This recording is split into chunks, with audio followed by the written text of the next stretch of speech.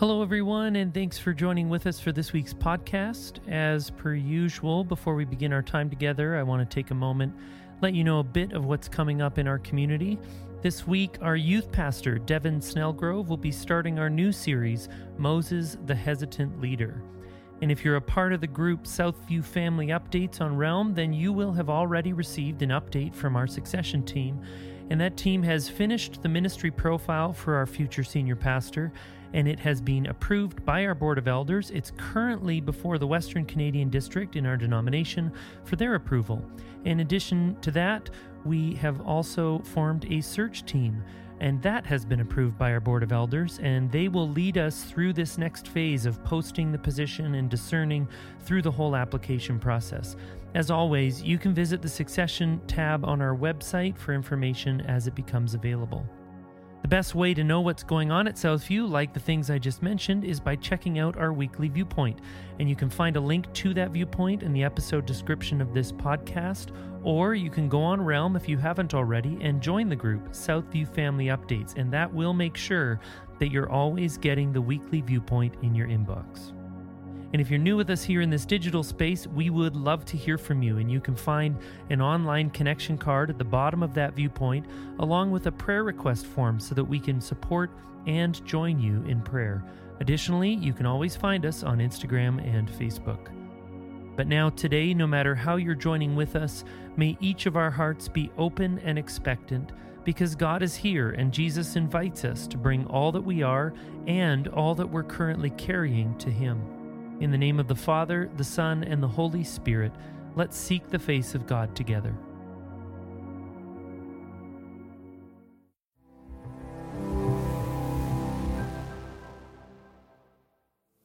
Hello, everyone.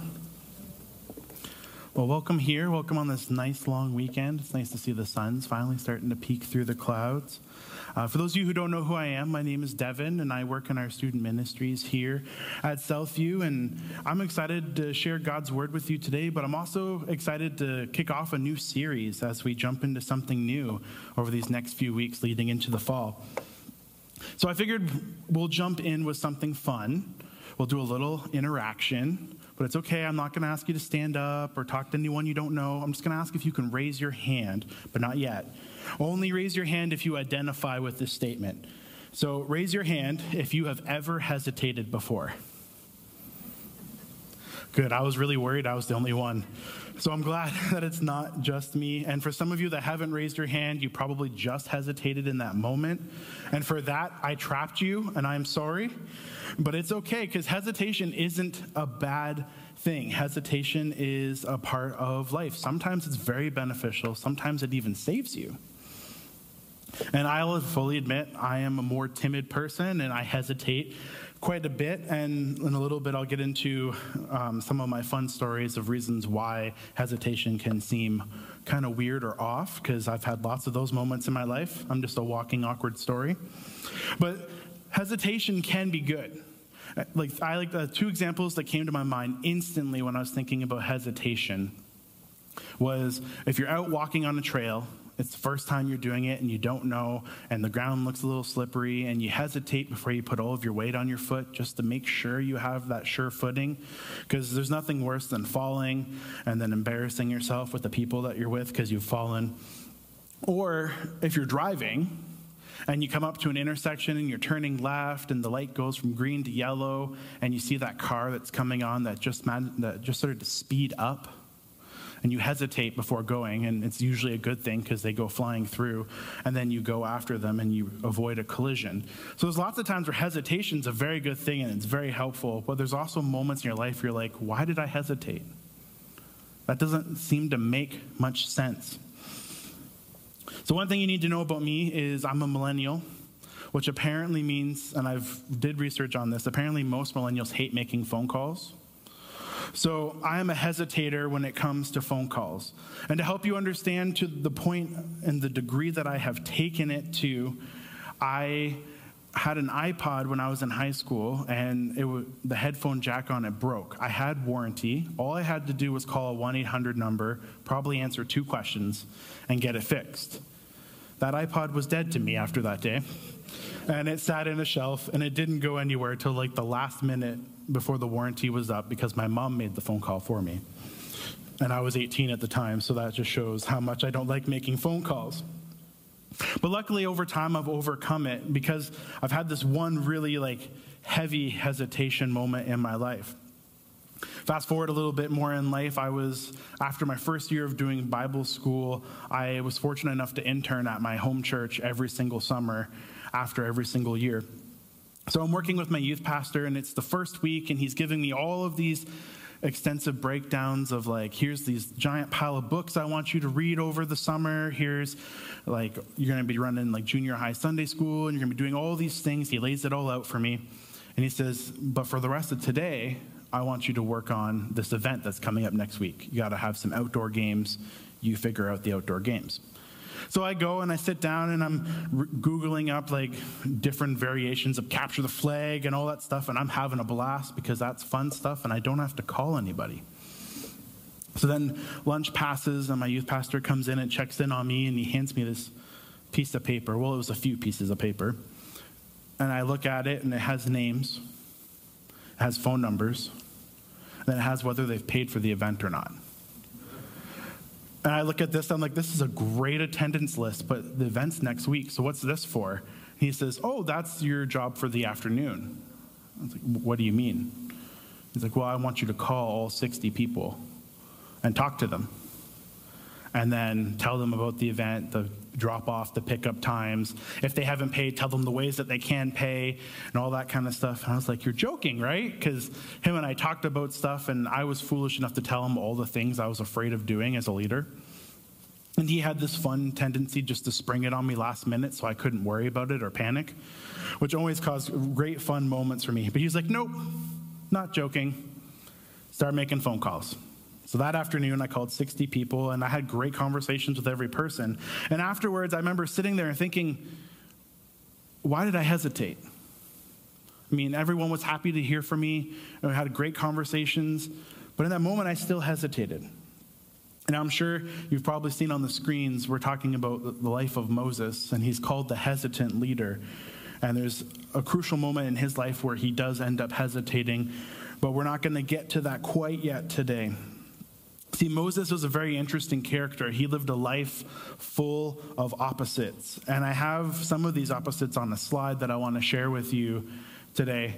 So it's kind of like on the left-hand side for you, it'll be the one side, and then the other one is the opposite of what's going on. So it says, he was a child of a slave and the son of a queen. He was born in a hut, and then he lived in a palace. He inherited poverty and enjoyed unlimited wealth. He was backwards in speech and talked with God. He was the giver of the law and the forerunner of grace. He died alone on Mount Moab and appeared with Christ in Judea. No man assisted at his funeral, yet God buried him. So pretty interesting character. And there's lots that we can take from it, and there's lots we can learn from how he led in his leadership style. And that's what we're going to be focusing in on for this series. So for tonight, I have the joy of trying to unpack all of Exodus 2 with us. But before we get to it, I want to share just kind of a little bit of pre-context of what's happening. So the nation of Israel is living in the land of Egypt, and they've existed there because of a character named Joseph, who we learned about a couple of weeks ago in our While We Wait series. Craig shared about him. But at the end of his life, he ended up bringing his whole family during a time of famine into the land of Egypt, and they stayed. Now, time has gone by. That Pharaoh has passed away. Joseph has passed away. His immediate family has. But the nation of Israel has continued to grow, and they're doing well. And as new pharaohs came over, they kind of looked at this nation, and this Pharaoh sees this great nation on his land, but they have no ties to him, and he gets nervous. And he gets worried that they're going to join another nation at a time of war and overthrow Egypt. So he decides it's time, and he sits down with his council, and he says, we're going to oppress the Israelites. We are going to set taskmasters over them. We're going to run them day up, day down like slaves, and we're going to put a little bit of fear of the Pharaoh in them, so they will behave and they'll listen. Not the best tactic to make relationships, but it was what Pharaoh thought was best. Unfortunately, the nation kept growing. And if you read in Exodus chapter 1, it actually says a few times that they kept growing in size and in strength. So the threat of this nation just kept growing in Pharaoh's eyes. So he says, okay, let's take it one step farther. He goes to the midwives of the Hebrew people and says, when babies are born, if it's a girl, it can stay alive. If it's a boy, you have to kill it on the spot, right there. A little scary. So then the midwives, they fear the Pharaoh, of course, but they also have come to understand the God that we worship, and they feared God far more, so they didn't do that. And the nation continued to grow.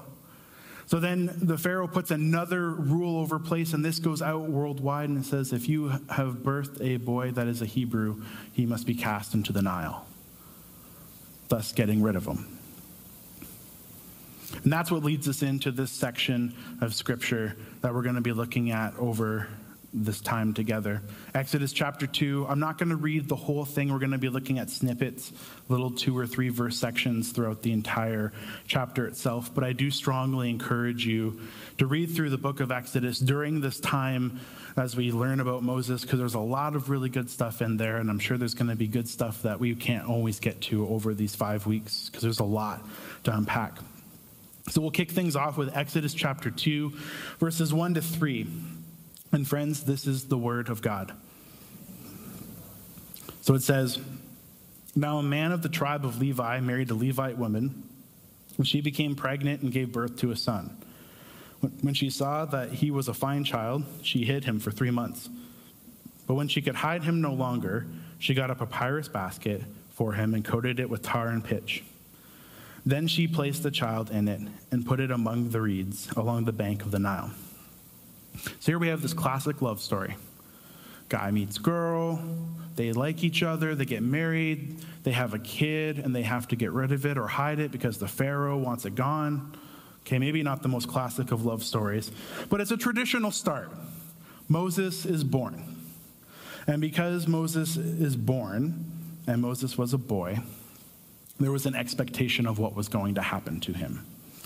Now, I can only imagine the fear that this family had as she became pregnant. That should be a time of joy. There should be a time of excitement. But there's a little bit of that fear because they don't know what's going to happen. And if they are seen with a boy, the boys can be taken from them. So as they gave birth, it was sadly a boy in that moment, and they were scared. So they tried to hide a baby. I've never been a parent, but I know babies make noise. So hiding a baby for 3 months, that's pretty impressive. But eventually it gets to the point where it's impossible to hide the baby. It's impossible. Like they just can't. So the wife does what technically was asked of her. She did cast the baby into the Nile. She just put him in a basket and then made the basket waterproof and then put the baby in amongst the reeds to hide it. But she did what she was supposed to do, giving Moses the best chance that he could possibly have to survive out of that moment. So now it all just falls down on who is going to find the baby. Well, the best possible option found the baby. That was a daughter of Pharaoh. She was heading down to the Nile with some of her servants. Moses' sister was like off in the distance kind of watching to see what was going on. And as they come up towards the basket, we learn that the baby is crying. So they see it and they find it. And in Exodus chapter 2, verses 6 to 8, I want to highlight this for us. It says, she opened it and saw the baby. He was crying and she felt sorry for him. This is one of the Hebrew babies, she said. Then his sister asked Pharaoh's daughter, shall I go and get one of the Hebrew women to nurse the baby for you? Yes, go, she answered. So the girl went and got the baby's mother.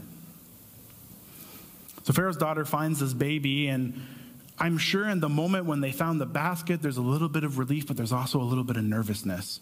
Because what is she going to do? I mean, she's the daughter of the Pharaoh. She knows the rules. Is she going to follow along? Is this the end of Moses? She sees the baby. She sees the baby's ethnicity, that it's a Hebrew child. And instead of being like, cast it into the Nile, she feels sorry for it and rescues it. And the cool thing is that it actually ended up being Moses' mom that was able to take care of Moses until he was ready to be given back to Pharaoh's daughter. And she actually got paid, so she got paid to raise her own kid for a little bit, which is pretty cool despite everything that was going on around. So she raises the kid, brings it to Pharaoh's daughter. She names him Moses. And then from that point, Moses goes from slavery to royalty. He is now a nephew of the prince, or of the Pharaoh. And then in Exodus chapter 2, verse 11 to 12, it says this. So one day after Moses had grown up, he went out where his own people were and watched them at their hard labor. He saw an Egyptian beating a Hebrew, one of his own people. Looking this way and that way, seeing no one, he killed the Egyptian and hid him in the sand. So as you'll notice as we work through this chapter, there's highlights of Moses' life, but it doesn't get through every detail. It's not like, and on his 5th birthday, he got a bicycle. Like, there's none of that. It's just the key highlighting points of Moses' life as he's growing up. So now it says that he's fully grown, and he's understood where he's come from. He's now experienced what it's like to live as a rich person and have that lavish and all that extra stuff, and he wants to understand his people more. So he goes out and he sees where they are. He sees what they're going through. He sees the struggles of the life that they have as slaves in the land of Egypt. And while he's out, he sees an Egyptian beating a Hebrew. Now, I'm sure that's not an uncommon sight because they don't necessarily treat slaves the best at that time at all. But Moses sees this and looks at the injustice of it and says, you know what, now it's time. I'm going to take action. And in his own ability and his own power and his own strength, he rushes the Egyptian and kills him. And then buries the body in sand. Going home, he probably felt like he did something right. And he's thinking like, this is going to help these people, all of that kind of stuff. But you'd think, after killing someone, you'd lay low for a little bit. Maybe hide for a couple of days, make sure no one else actually heard. No, the next day next day Moses is out amongst his people again, and this time he sees 2 Hebrew people fighting. And as one strikes the other, he steps in again to stop them, and he goes, "What are you doing? Why are you doing this?"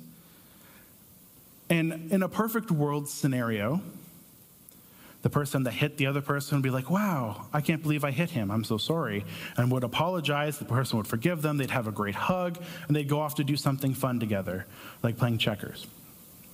But we don't live in a perfect world, and it definitely wasn't a perfect world in that situation. So what usually happens when someone's really angry and someone steps in? The anger turns. So this person turns their anger towards Moses and says, who are you? Why do you have authority over me? It was never given. And he says, what are you going to do to me? Kill me like you killed that Egyptian? Uh-oh. Said no one was there to see, but clearly somebody saw. And if word's gotten out to this point, it's only a matter of time before Pharaoh hears about it. Now you'd think, well, he's royalty. Royalty can get away with it. No, he was probably the least liked nephew because of his ancestry. So Moses realizes in that moment, he's like, I got to get out of here. And he takes off and he runs. And it's good because in verse 15, it actually points out that Pharaoh heard what was done and he was planning on killing Moses for his actions. So Moses flees to the land of Midian and more time passes. And over that time, a couple of things happen and they're highlighted near the end of Exodus 2. First of all, Moses joins a new family. Out of him joining that family, he gets a wife, birth of his first child. Second thing, the Pharaoh that was over the land at that time actually passes away and a new one takes his place. And thirdly, the nation of Israel starts to cry out. They've had enough. It's been too hard for too long. And they cry out for help. And I want to share the last 2 verses of Exodus 2, verse 24 and 25 with you. It says, God heard their groaning and he remembered his covenant with Abraham, with Isaac, and with Jacob. So God looked on the Israelites and was concerned about them. So the Israelites started to cry. They cried out They wanted something different. They wanted to change. And God heard them. Those cries weren't in vain. And because God heard them, he remembered his promise that he had with Abraham, with Isaac, and Jacob. And I'm sure he knew it before, but it's written down and he remembered it.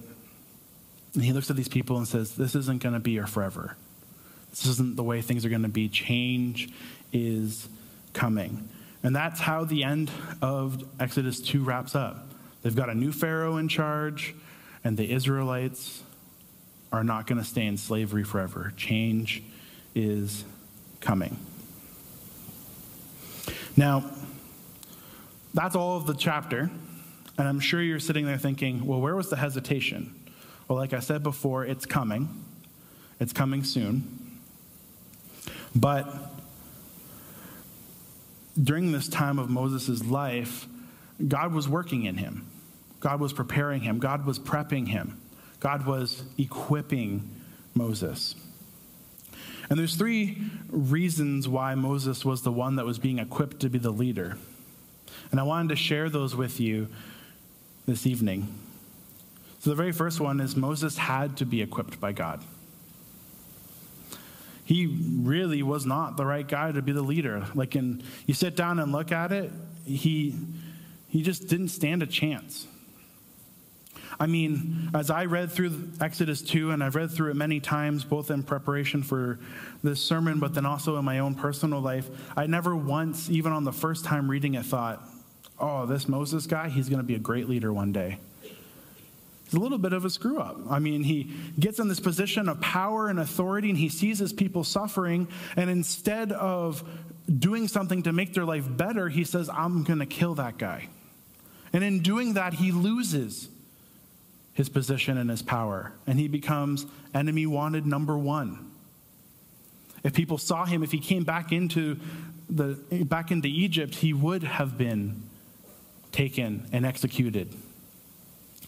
He needed to be equipped by God, because there was no way that Moses in his own strength and his own ability was going to be able to lead a nation to something greater. So Moses had to be equipped. Secondly, no one in that time would have thought of Moses as being the leader. I mean, there's 2 people that's brought up in this section of Scripture. There's the Egyptians, and then there's the Hebrews or the Israelites.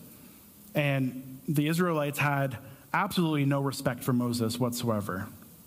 I'm sure a lot of them were frustrated with him because he had a life far greater than they had ever experienced. But also when he did kill that Egyptian and he hid the body, if they had respect for him, if they were looking to him to be a leader, they would have lied for him.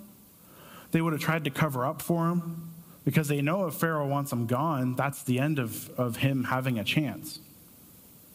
So they had no respect for him, and all the Egyptians were looking at Moses as, this guy's a problem and we need to get rid of him. So when he left, when he ran away, no one was like, man, I really missed that guy. Nobody was looking for Moses to come back. No one expected him to be the leader that was going to create change. Which brings us to our third point.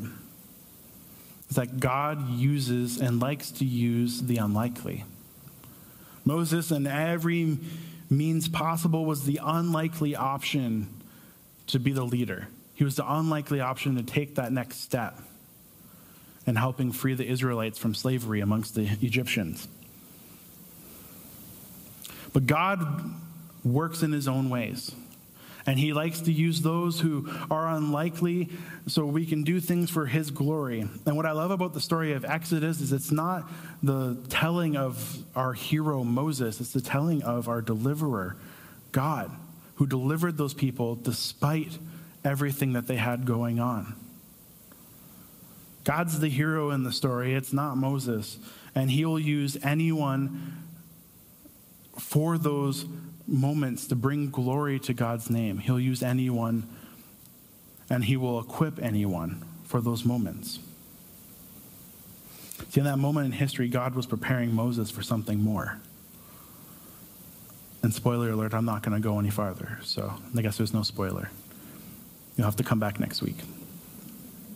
But now, what about for us? I mean, I don't think anyone here was put into a basket and set in the Nile and amongst reeds. And I don't think anyone here is looking at a nation that needs to be saved, but maybe there are. But those are extreme situations. So what can us, the everyday people, take out of this passage? It's very easy to read something like Exodus 2 and just move past it and be like, that's a great story, and keep going until you get to a point that like hits you at the heart. Well, this is a very simple reminder that comes out of this chapter. And that's that God also is equipping us. God is working in us as well, just as much as he was working in Moses in that moment. Now, it might not be for the same reason or for the same thing, but God is working and equipping us for times to step out and to lead, times to step out and care, times to help other people along or bring people to come to know Jesus. And the best part is if you are a believer in Christ, you have the Holy Spirit in you, so you have God in you, and it can help encourage you and equip you and give you the confidence in those moments, even if you don't think you're the right person for it. Even if you're like, there is absolutely no shot I was the option. There's no reason why I would ever be picked for this. God might say, yeah, I'm going to use you for it. And it's our job, just like it was Moses's, to have faith in that moment, to step out and trust that God's there with you, that he has equipped you, and that he's going to use you for his glory. And then all we have to do is just step out and say, okay, God, no matter how scary it is, no matter how much we don't feel like, we are the right person. So now for some of us right now, that you might be sitting here and you might be thinking, okay, I kind of know there's something God's been laying on my heart, something I'm supposed to do, someone I'm supposed to talk to, a conversation I'm supposed to have, an encouragement I'm supposed to give, someone I'm supposed to help, or maybe a career change, or it could be a wide variety of things. And you've been kind of feeling God, saying like, you need to do this. And you've been like, well, I have 50,000 reasons why I shouldn't and why I'm the wrong person for it. If that is you today, I want to encourage you to take that step out and know that God is with you and that he's equipping you for what is next. And if you're like a lot of people and you think, well, I don't think God's equipping me for anything, I'm just an average person doing average person things. Well, we're all called to take part in the Great Commission. And God is equipping us to impact other people's lives by living for Christ. So know that he is there, even if you hesitate and don't think that you're the right person for it. I mean, the series is called Moses the Hesitant Leader, not Moses the Overconfident Leader, or not Moses the Perfect Leader. It's because God will use the unlikely for great things, and all you have to do is be ready to step out and say, I'll do it. So let's be a group of people that lean into God's equipping, that lead into his calling and have faith to take action. And even if you hesitate, it's okay, but don't let that hesitation stop you. You got to move through it. Let's pray. Dear Heavenly Father, we thank you for this word. We thank you for Exodus 2. We thank you for Moses. We thank you that you used him for something absolutely wonderful. And we thank you that we have it recorded in our scripture so we can learn from it. God, I pray that we would be people that trust in your equipping, that we would be people that step up and step out when you call us. God, may you just keep working in us. May you keep changing us. May you keep equipping us so we can be your hands and feet in this world, and we can show others the love that you have. Pray this in your great and heavenly name, Lord. Amen. So thank you for joining us today. Know that this isn't the end. We have an awesome space out there in the Cardo Cafe. Go out, meet someone new, connect with someone you haven't seen in a little while, and just have a great time. But would you stand with me as I share a passage of benediction? Romans 15, verse 13 says, "May the God of hope fill you with all joy and peace in believing, so that by the power of the Holy Spirit you may abound in hope." God is in us, he is working through us, and he is equipping us, and we can hold on to that hope in every day and every action that we take. And we'll do this in the name of the Father, the Son, and the Holy Spirit. Amen. Go in peace.